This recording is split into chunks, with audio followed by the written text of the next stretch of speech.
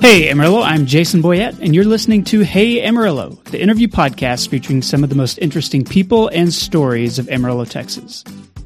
Hey Amarillo is sponsored this week by Wick Realty. I've been interviewing my guests on a big sheltered back porch that came with a home Wick helped my family buy in 2018. It's been essential for recording episodes during a pandemic that requires social distancing. So, for me, this summer, I've been really grateful for the home that Wick helped me find. Anyway, mortgage rates are incredibly low right now. The real estate market is still really strong in Amarillo. So if you're buying, if you're selling, you're building a home, looking for investment property, even if you're a first-time homeowner, this is a great time to talk to Katie Wick or one of her outstanding agents. That's wickrealty.com, W-I-E-C-K. Today's guest is Bowden Jones Jr. Bowden is the Chief Consumer Officer for First Bank Southwest. He's a banker. He was recently named an emerging leader in banking by the Texas Bankers Association. He's one of those guys who's involved in countless nonprofits across the city. He's always working hard to invest in this community. He helped start the Northside Toy Drive. He's a chairman of the board of directors for Leadership Amarillo and Canyon. He was named a distinguished alumni for Wayland University. I could spend a lot more of my introduction listing this stuff, but I really just want you to hear from Bowden himself. Before you do, though, one note. We talk about racial justice in this conversation, but it was recorded before the police shooting of Jacob Blake in Wisconsin and before the resulting protests. So keep that in mind. Here's Bowden Jones Jr. Bowden Jones Jr., welcome to the Hey Amarillo podcast. Thanks for being on the show. Good morning. Thank you for having me. Glad to be here. Yeah, I'm glad to have you here. So we are out on my back porch like I've been doing these interviews the past few months. We've got a little bit of cicada noise already in the background. Yeah. I'd like to start the way I start with every guest, and it's just asking you how you ended up here in Amarillo. So tell me that story. Why are you here? Yeah. Why am I in Amarillo? So actually, Jason, I was born in Colorado Springs. Okay. So I lived in a military family. My dad was a military guy, and so he and my mother were married. And when I was born, we were stationed at Fort Carson, in Colorado Springs, and so that's where I was born. Grew up, and we kind of traveled, different places and did a few different things. Following your dad's career, I mean, right? Was he stationed in multiple? He was in Kansas, he was in Panama, he was in different places that we got a chance to kind of go to. Unfortunately, they ended up, divorcing, and so my mom's family is from here, or they're here now. And so when they split up, the kids and her, we all came here, and so I got here to Amarillo 6th grade, I believe. Okay, 6th grade is when I got here, and I've been here ever since. So. Tell me about that kind of lifestyle as a military brat, where you're living in a lot of different places. I mean, Colorado Springs, very different from Panama, very different from Amarillo. To have that much movement and then to kind of land in a place like Amarillo, like what does that mean for you as a kid? Was that a good thing? Was that a hard thing? As a kid, I didn't really know much difference, so to speak. I mean, because as kids, you kind of, you're a little bit innocent, to a degree, and so we didn't really know. I speak for myself. I didn't really know, much difference between other than, the climate and the humidity and those types of things. Were you living like on base? We lived on base for a little while in Colorado, but then we actually lived just off base. Okay, and so.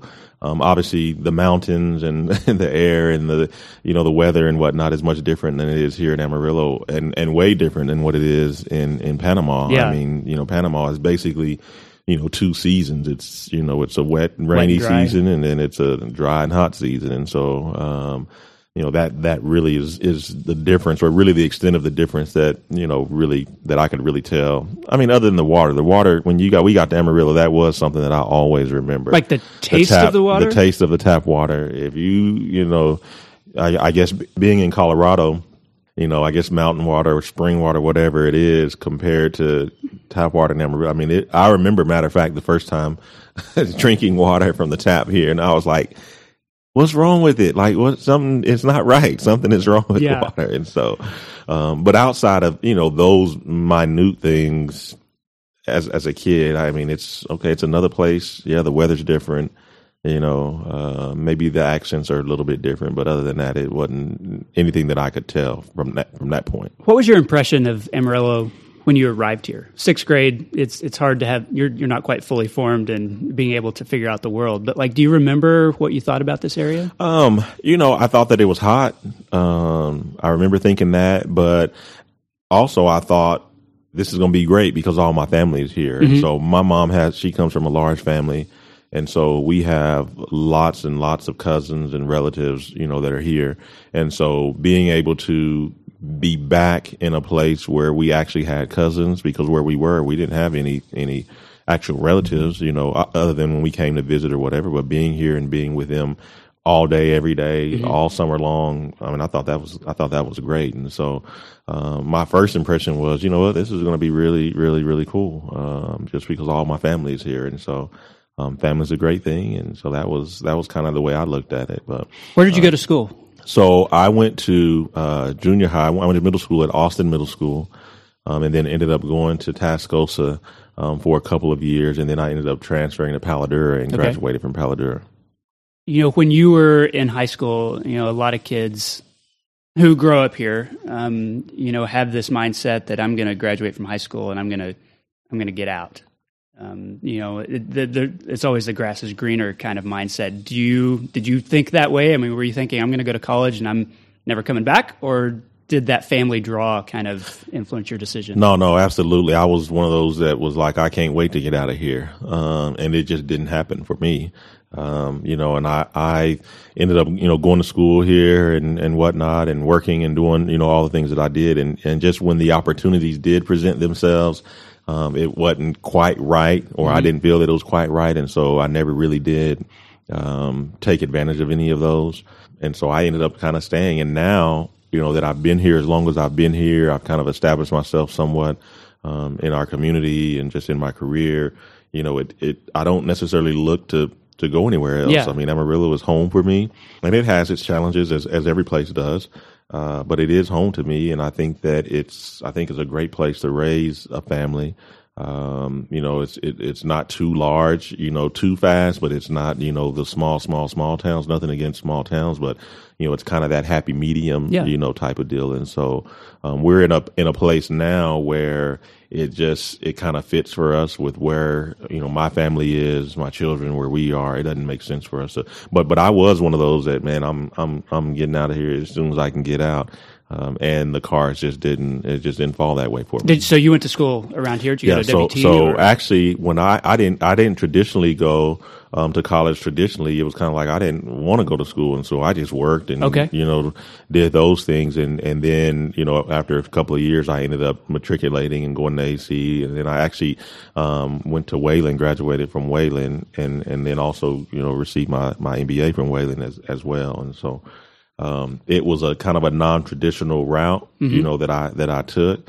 I think the thought was I'll just work and live, and it just takes a couple of jobs to do that you realize, for me, not for everybody, but for me, it was kind of like, I probably better do something different. I better go to school, and if I want to really, be comfortable or more comfortable than what I am. So, did you ever give any thought to following your dad into the military, anything like that? I did. Actually, my senior year in high school, I had taken all of the necessary tests and all that, and done all the necessary application, and I just didn't do it. It was kind of right. I want to say it was Operation Desert Storm or something. Okay. I think it was right in that time.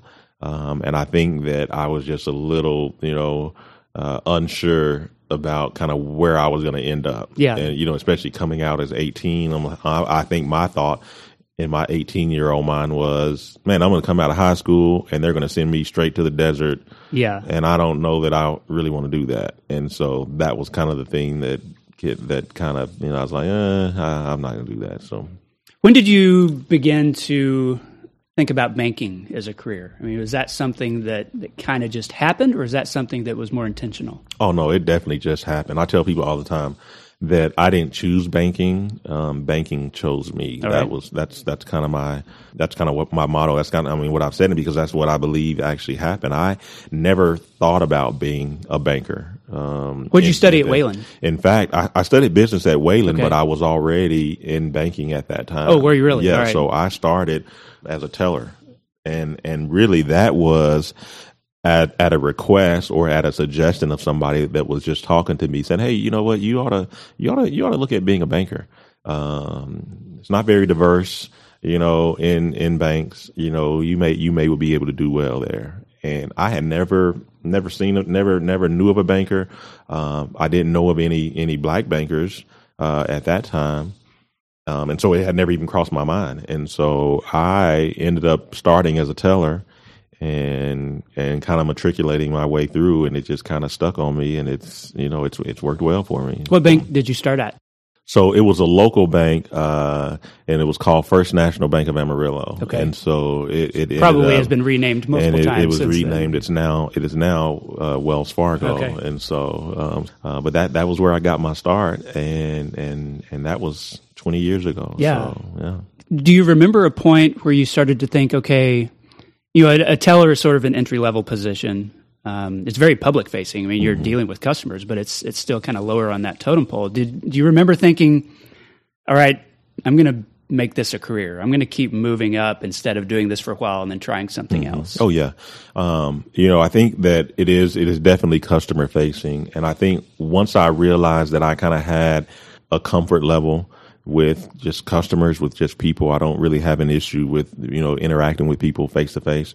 And in fact, I enjoy it, and it seems like people enjoy interacting with me. Once I got to that point to where I felt like, man, I'm comfortable in doing this. This is not, this comes, pretty easy to me. It was kind of at that point that I realized that, there may be some opportunity here. I mean, I was still unsure, just because again, banking is a very, is a very exclusive, almost, I don't know if that's necessarily the right word, but it's somewhat sort of an exclusive industry. Yeah. And so I was always a little unsure, I'm not sure how that's going to work, but I enjoyed it. I was comfortable there. I was learning things there, and I seemed to be doing well. I was advancing and promoting and different things like that. And so it was at that point I was like, you know what, I'm here. I might as well give it a go, and let's see what happens. And it's stuck. So tell me about your job now. What, where you've ended up at First Bank Southwest. So I'm in a role where I'm the Executive Vice President, Chief Consumer Officer, which is really just a title that really encompasses all of our customer facing lines of business. And so I manage a couple of different lines of business that are more geared toward customer facing. So what might that mean? Like retail banking. So, all of the branch banking is part of my line of business that ultimately flows up, through me. A lot of our consumer lending, all of our consumer lending, that line of business, reports up through me. And there's a couple of other different lines of business, internally, training, different things like that all those report up through me. There's some lines of businesses that I deal with basically, and it's really more from a consumer perspective. Okay. A you and I type of perspective. As opposed to a business getting a loan. Exactly. As opposed to a commercial business or something like that. You haven't been at First Bank Southwest for super long. Like you've worked at other banks kind of in the process. I wonder if you could tell me a little bit about the banking community in Amarillo, because I feel like it's really unique in that some of the locally owned banks are better received in the community than places like Wells Fargo, which have always struggled to get market share here. Yeah, absolutely. Community banking is the lifeblood of communities like Amarillo, and Amarillo is no different. In fact, I think Amarillo probably excels to a degree. I mean, if you think about it, you can go down any of these streets and you could find a ton of community banks. Yeah. There's no shortage of community banks in Amarillo, but I think that is just really a product of, Amarillo, the people in Amarillo, our community, how we move, how we act, and banks are the lifeblood of that. And so from a community banking perspective, the environment is a great environment.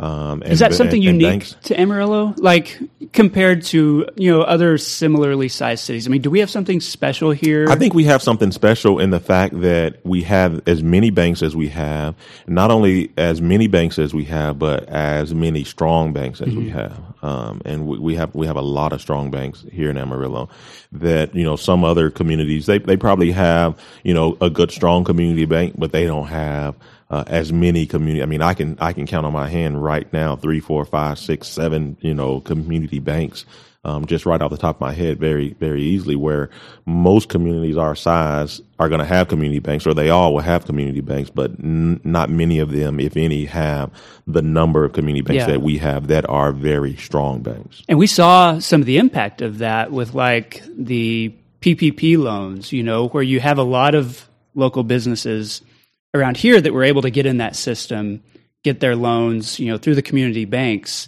whereas people who might have been, banking with Chase or some giant corporate bank, are competing against a million other businesses. Oh yeah, and having those personal relationships here because of this community, like, really helped during that time. Absolutely, yeah. PPP was a big deal, and community banks did an outstanding job in our community, and probably in communities across the nation, in helping the folks that needed the help most, and those are the residents of our communities. And so that is really where banks don't often get a lot of, especially community banks, they don't often get a lot of credit for the work that they do there. But that was a huge task, a huge undertaking that many of these community banks, that really jumped in there and really made sure that their customers were taken care of. That typically you're going to go to a large bank, a large nationwide bank like that, and not to say that they can't do it or won't do it. But your chances tend to probably be a little bit better working with a community bank and a smaller bank that actually knows the community, actually understands what's going on in the has community, that built-in personal has that relationship in the community. It's so much easier to do it from that perspective, and that is where I think community banks have done an outstanding job in making sure that the community continues to kind of move forward and continue to try to keep things going. I wonder if you could tell me a little bit about.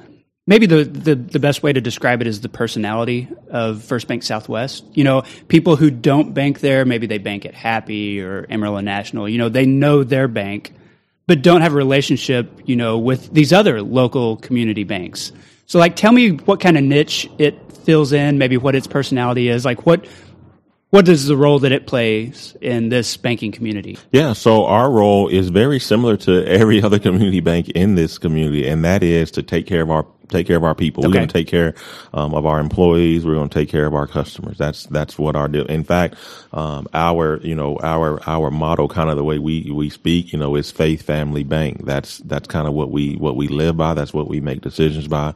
That's kind of how we operate within our bank. And so, our role is that we recognize that we have, that there's business to be had all across the community, and you have your preference, and that's perfectly fine. But what we know is that we have customers that depend on us to help them, to help them make good decisions, to help provide resources, to help them continue to do the things that they need to do, and we take that seriously, and that we recognize that if we aren't doing those things, then really there's no reason for us to be in this community. And so we take that really, really seriously, and that's kind of how we approach our day. That's kind of how we approach, banking period within this community. You mentioned earlier how one of the gateways of you getting into banking as a career was the lack of diversity in banking, and kind of seeing that as a potential opening, for somebody like you. And I wonder if you could talk about, why that kind of representation is important, in a community like Amarillo, with a bank like yours, where you're serving everybody in the community. You're not just doing ag stuff. You're not just doing business stuff. Why is it important, to have a diverse workforce and to be able to work within every community? Yeah, I think diversity in any workforce is critical. I think it's important specifically in banking historically, traditionally has not been very, very diverse, and still struggles with, to be honest, it still struggles with diversity. But I think it's important because it should reflect the community that you serve.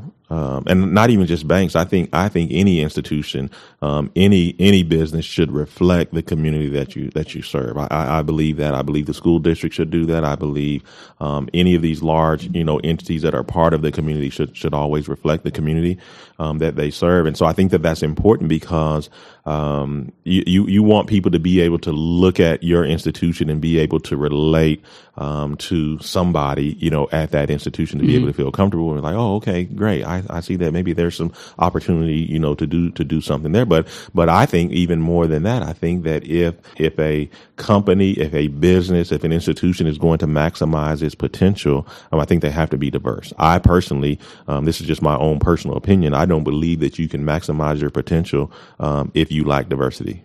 Period. Right. I think that if it's a monolith across the board, I don't think you're going to maximize your potential. There's a history in the United States of, the Black communities, the Hispanic communities of being underbanked, don't always have the relationship with traditional banking, don't always have an access to resources, maybe if they're opening businesses and stuff like that.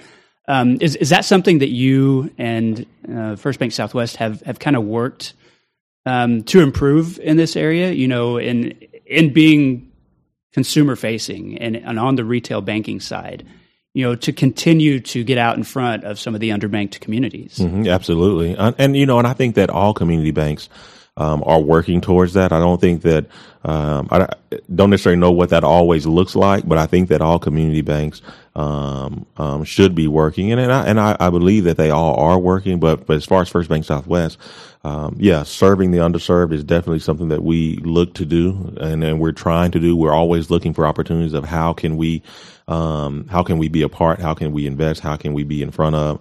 How do we get out there to be able to make sure that we're serving all areas of our community? And it's no secret that banking as an industry is notorious and has been known to exclude areas. Redlining was a real deal. I mean, now there are federal incentives to make sure the banks don't do that. Exactly. So that's a big deal. And so there's a period of time where communities did not have any of the resources. They did not have access to be able to do the things that other communities did. And so it's a big deal. And federally, there's those, regulations in place that are put there to help avoid those things. But I think great banks and banks like ours look for opportunities to be able to serve regardless of what the regulation says. It's kind of like, hey, this is our community. This is what we need to be doing. You don't need to be told by the government this is what you have to do. Exactly. This is what we need to be doing. How can we get in? How can we help? How can we serve? Do you feel like that problem of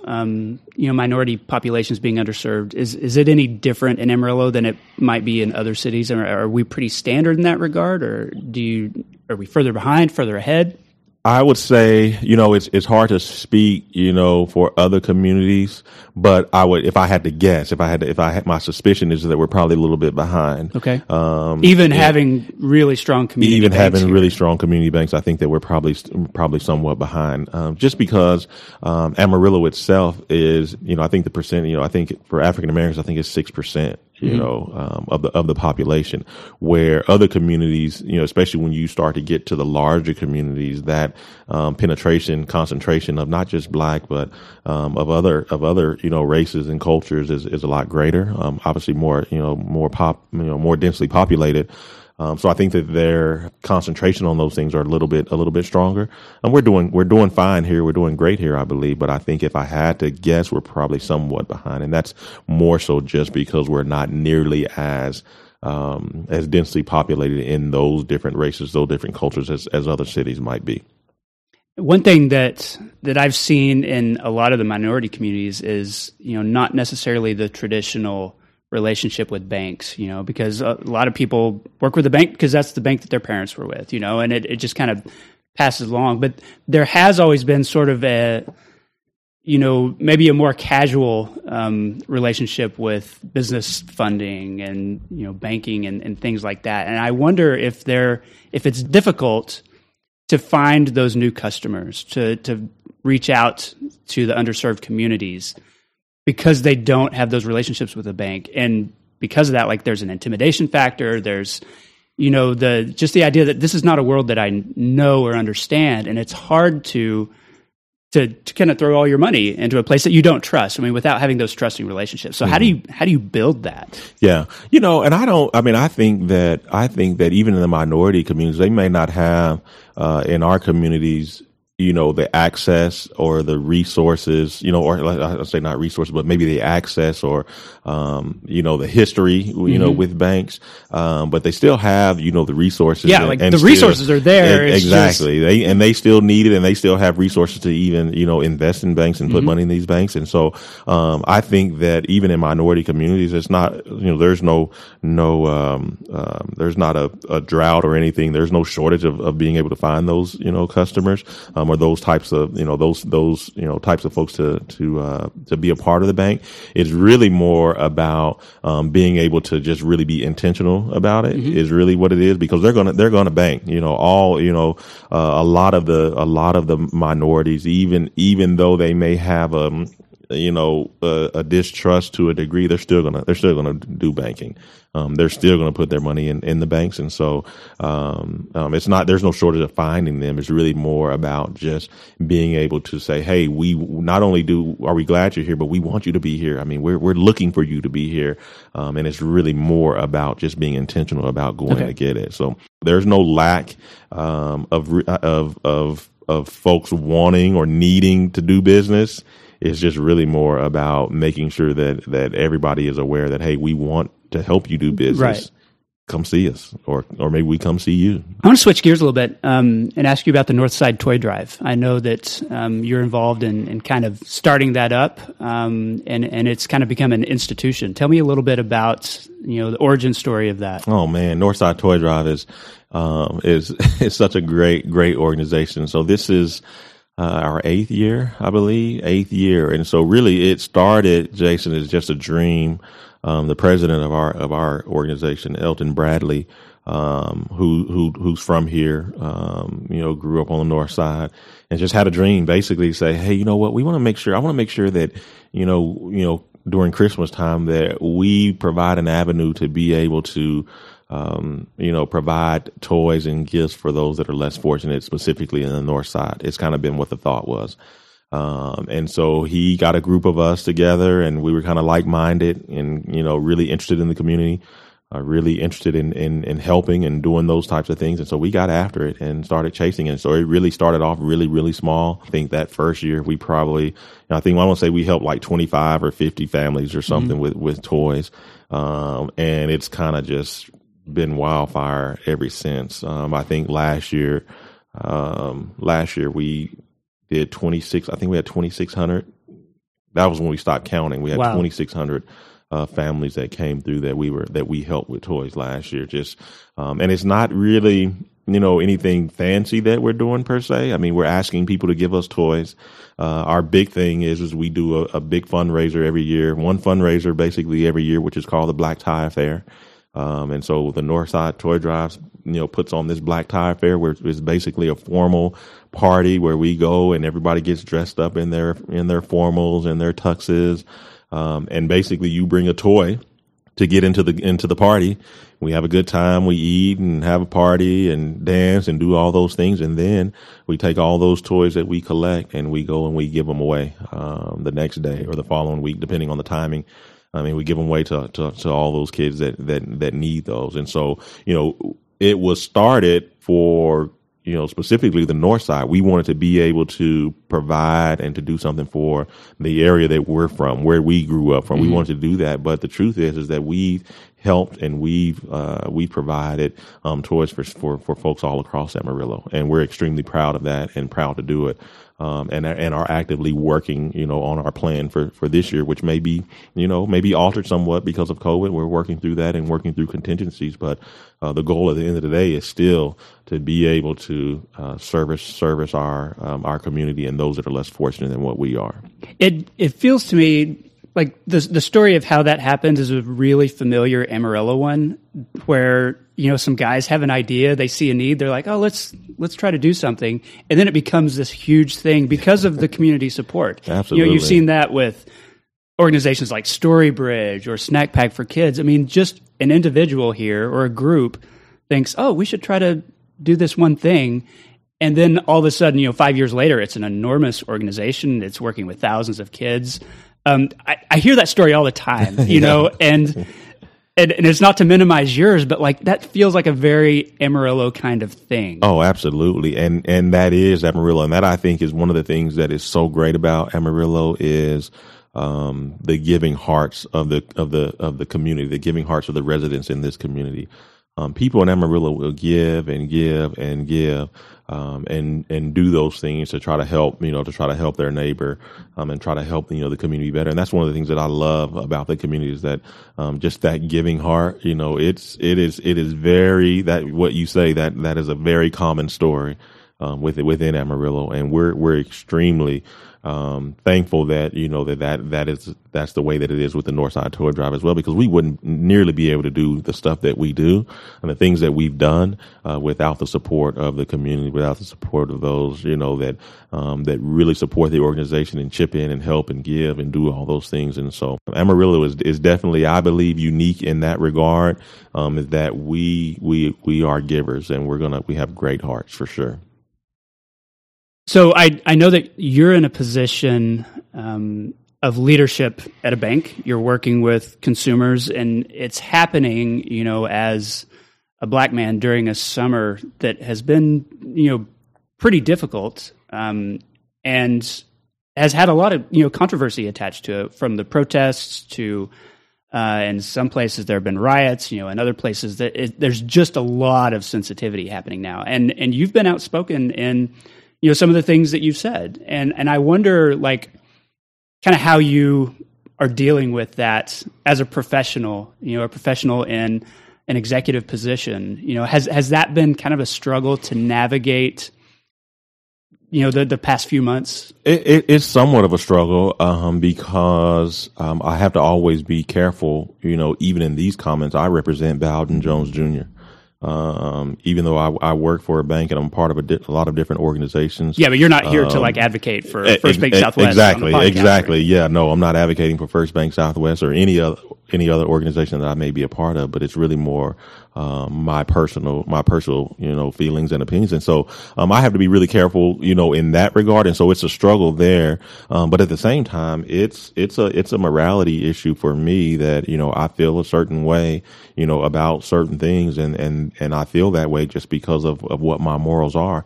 And at the end of the day, I would hope and I believe that if push comes to shove, I'm always going to stand for right. Mm-hmm. That's just me. It doesn't matter about anything else. I'm going to do my very level best to stand for what's right.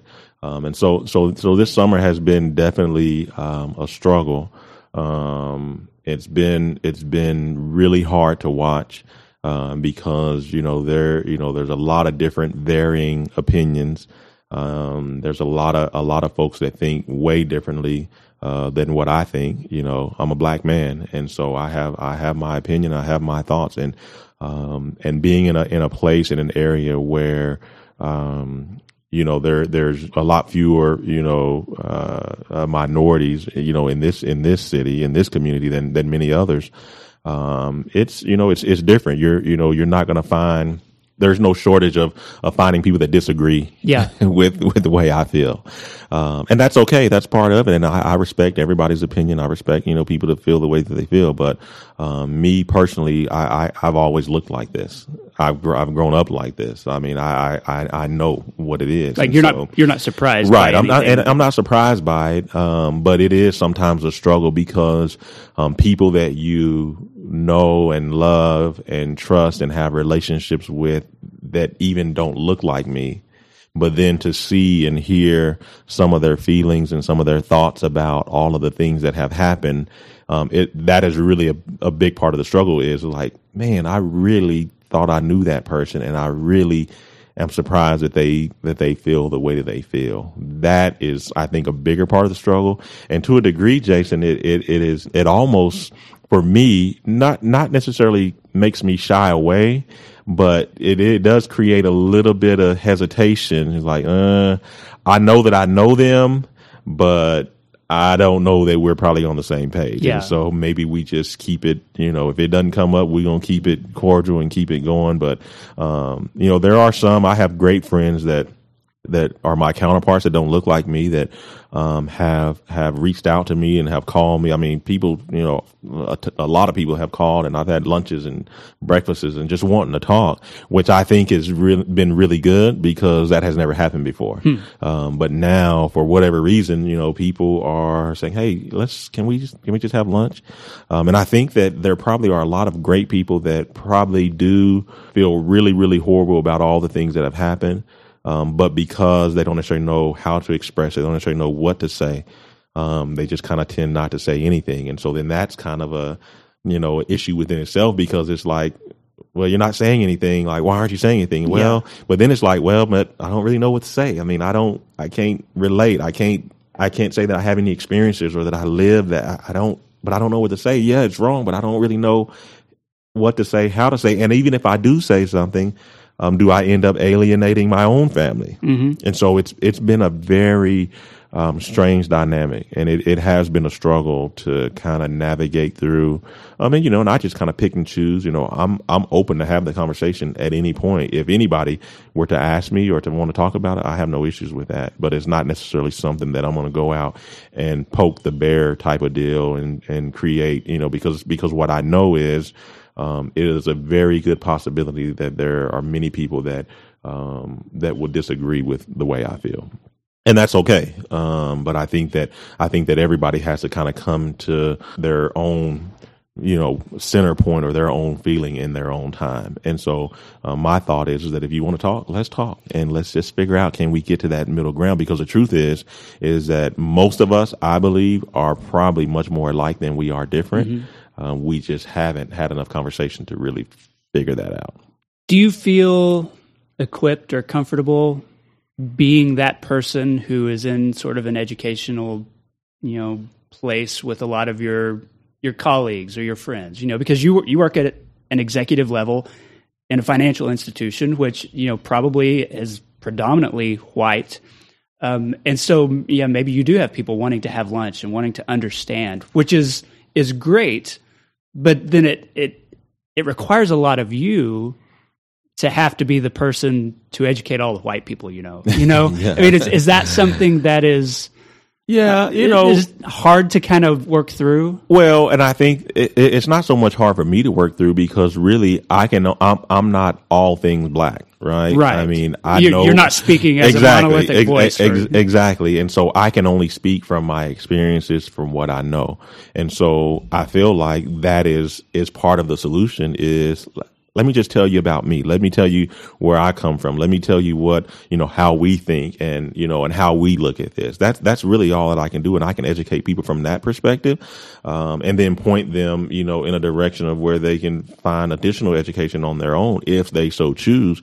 But for me, it's more about really trying to, get to a place where, can we get to a common ground? Mm-hmm. That's the thing I'm looking for, is, can we get to a common ground? I don't have to agree with you on every single thing.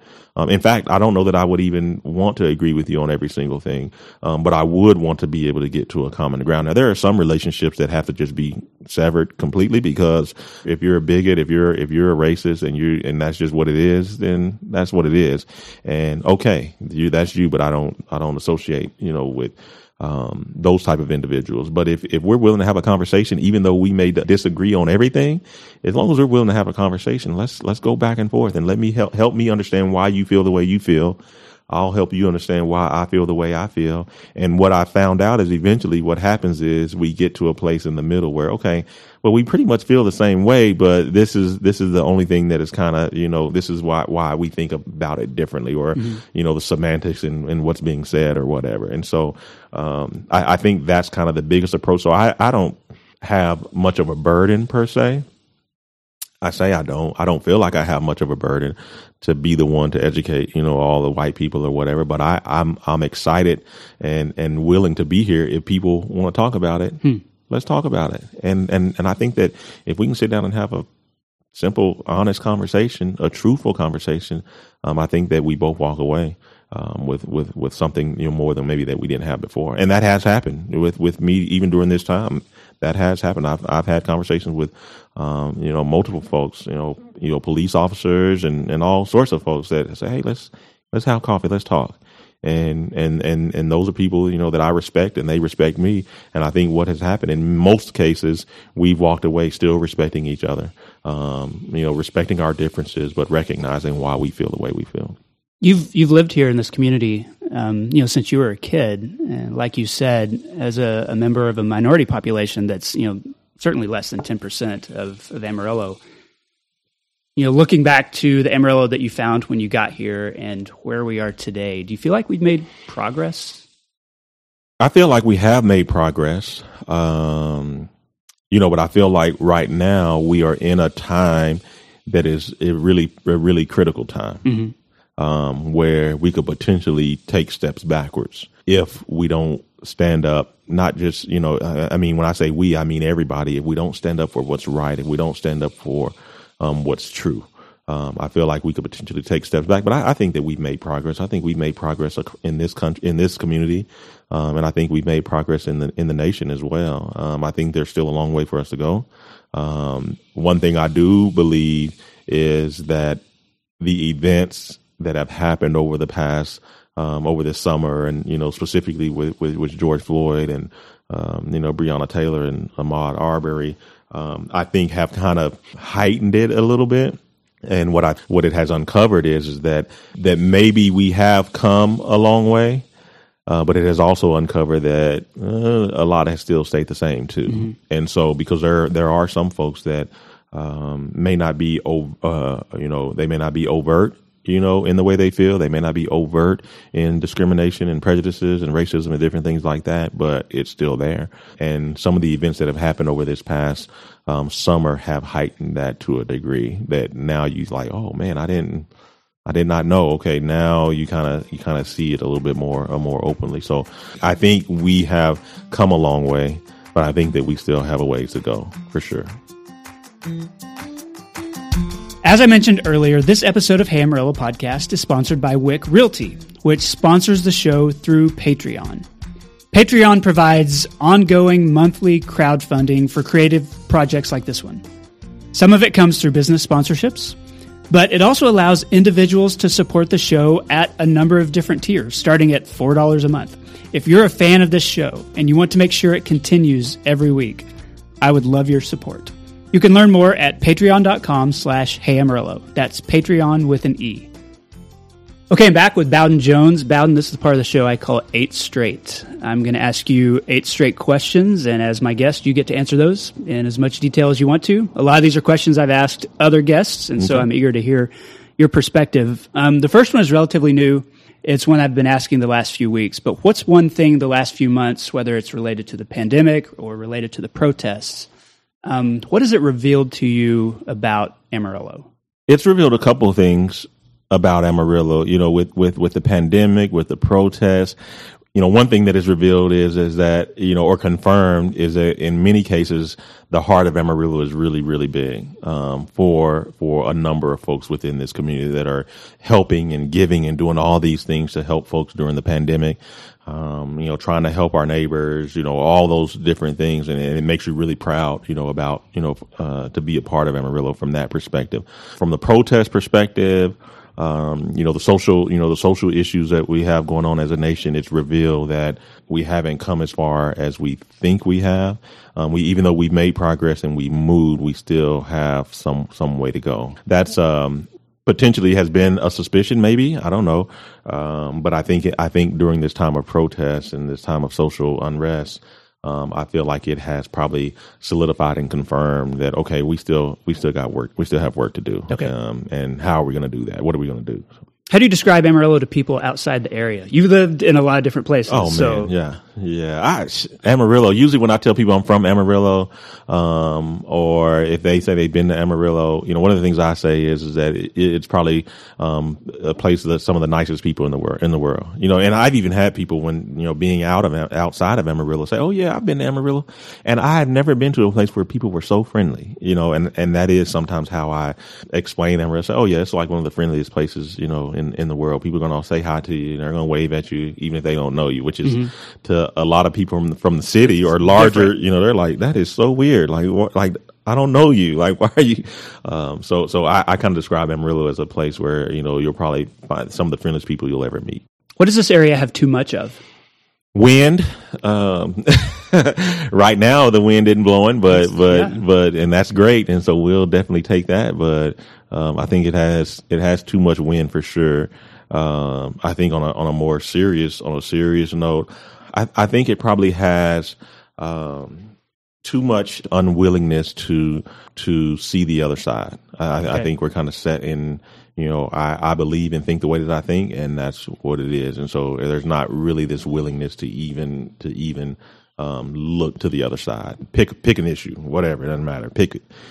People are going to be, if that's what it is, that's what it is, and there's not much room to change anybody's mind on that. And I haven't been shy that one of the reasons for doing this podcast is to let people into their neighbors' lives and hear things that they may not hear, because we surround ourselves with people who believe the same thing, who say the same thing, who have the same perspective.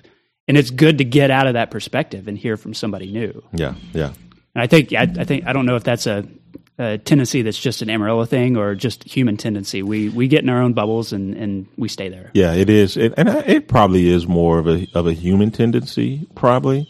But for some reason, it seems like it's more magnified, and maybe that's just because we're here and we live here. But it seems magnified here, okay. In our area. So. What does Amarillo not have enough of?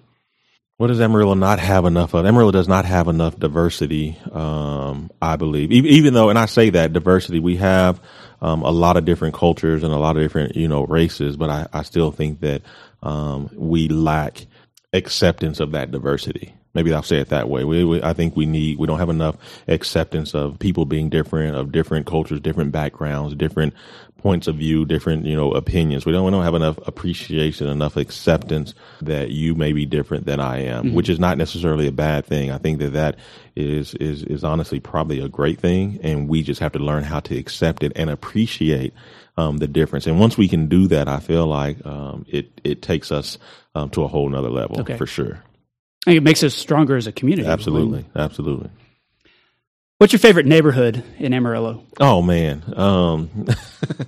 I'm from the Heights. I mean, I grew up in the Heights. Is that where your family moved when you moved here? Oh, yeah. My grandmother still lives in the Heights. A lot of my family is still from North Heights. And so it is probably one of the most, if not the most, underserved communities in our areas in our community, but it's still home for me. I don't live in the Heights now, but if you ask me where home was, North Heights would be home, and that is by far, I think, the best community for me, in my opinion, and which is part of the reason why I work the way that I work and do the things that I do to try to help that area of our community be better and to improve. And so we'll keep working it until it actually, reflects that, you know, but there's, there are people, I know people, I'm from there. And so there's great people, loyal people and friendly and loving people in the Heights that, would give you the shirt off their back. And even in an underserved area there, it's full of legacy, full of history, full of great people. I was going to say,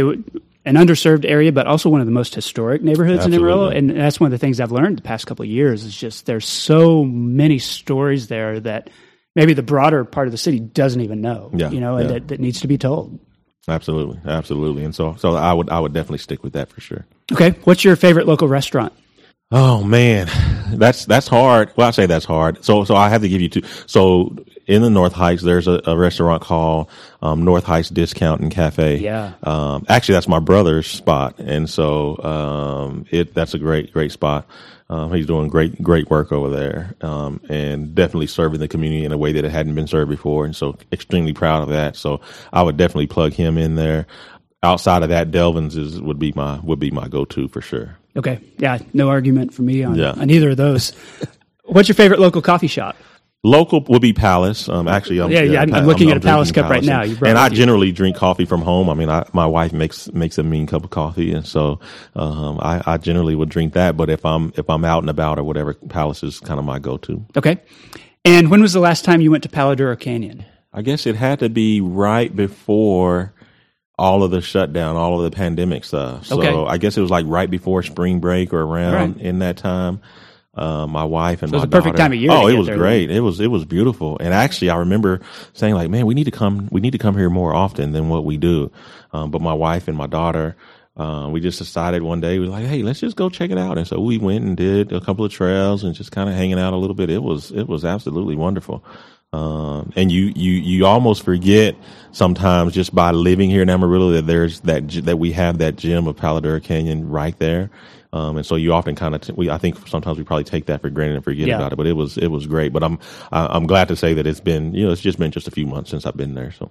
And that concludes the 8 straight questions about, and I like to end by asking my guests to endorse something. So what's one thing that you would want listeners to know about or to experience?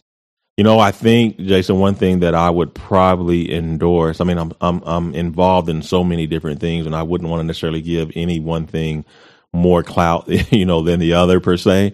But I think one thing, this may be too philosophical, but I think one thing that I would want listeners to endorse more of is empathy. Okay. I think empathy is something that we could all use a little bit more of.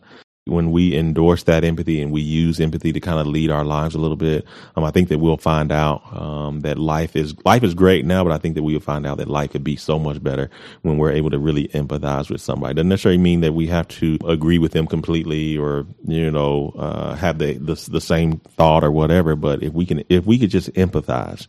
Say, okay, I can see perhaps why you feel the way you do. At least I understand now why you say what you say or why you feel the way. I think if we can approach life from that perspective, from that angle, I think that we open up the doors to be able to create so much more change, so much more quickly. And I think that we'll see that our community is going to be even greater than what it already is. All right. That's a good word. Bowden Jones Jr., thanks for being on the podcast. Absolutely. Thank you so much for having me. I enjoyed it. And that concludes the episode. Thanks to Bowden for the interview. Thanks to Angelina Marie for editing the show every week. And thanks to Wick Realty for sponsoring Hey Amarillo, which helps me pay Angelina for her audio expertise. Supporters of Hey Amarillo through Patreon include executive producers Barbara and Jim Witten, Josh Wood, Patrick Burns, Wilson Lemieux, Jason Burr, Wes Reeves, Katie Linger, Neil Nossaman, Jess Heredia, Jennifer Callahan, Ryan Pennington, and Joshua Rafe. This has been episode 160. My name is Jason Boyette, and I'll see you next week.